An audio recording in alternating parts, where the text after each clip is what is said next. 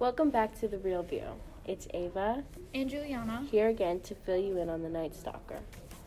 Like how we left off, things did get worse for Ramirez. He became a full-blown killer. With most of his murders, he included his views on religion. That's what made his killings unique and different from others. As said from ATI.com, disturbingly, many of his attacks included a satanic element as well. In some cases, Ramirez would carve pentagrams into his victims' bodies. In other cases, he would force victims to swear their love for Satan. Since when he was younger, this is how we've said that he's always taken his religion very seriously, and maybe this is why he's become a murderer. Maybe this is why. Is he carving these rituals into others' heads to please Satan? We don't know for sure. But it is very questionable why he took his religion so far as to go into this like this. And he murdered people in all different kinds of ways and treated no one differently, as everyone was either shot, raped, hung, stabbed, and all of the above. He especially liked to terrorize people mainly in the Southern California area, like Whittier and Burbank, California. In one of the murders he committed in Whittier, an article describes it as Ramirez shoots her 3 times, then stabs her and gouges her eyes, puts them in a jewelry box, and leaves. He leaves footprints in the flower beds and bullets in the scene matched from those previous attacks. In this murder, he murdered Vincent Charles Azara and his wife while they were both sleeping and tortured them very violently, as you can see.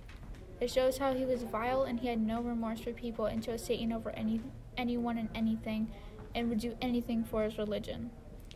The way he put so much detail into his murders, like as just said, is very scary, and it just proves that he is a psychopath and a sociopath, all of the above, since there would be no reason to add all these extra steps into the murder if he didn't find it almost like in an art to him.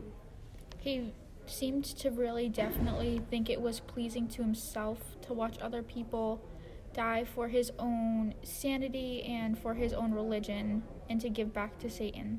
Yes, he was very sadistic, and I think all of his Satan beliefs very much clouded his judgment and influenced him.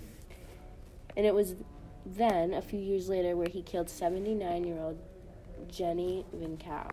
And not only did he stab and sexually assault her, but he also slashed her throat so deeply that it almost had her decapitated, which just shows he holds in all of this anger that apparently murdering people is the only way of getting it out.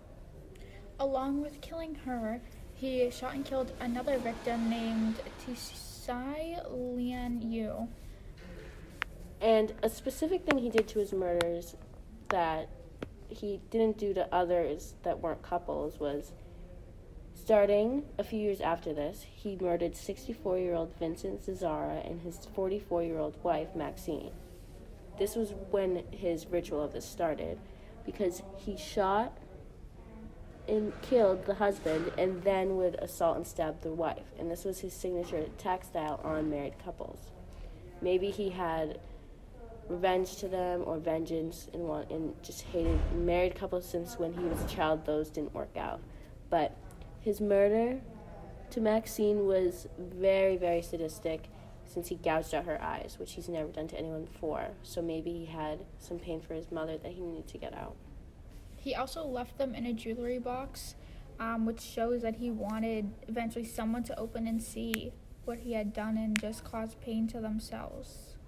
And along with these murders, he also killed Maria Hernandez, Dial Oshi Okazaki, and Veronica Yu. Finally, these murders got put to arrest when he was stopped by the people and imprisoned.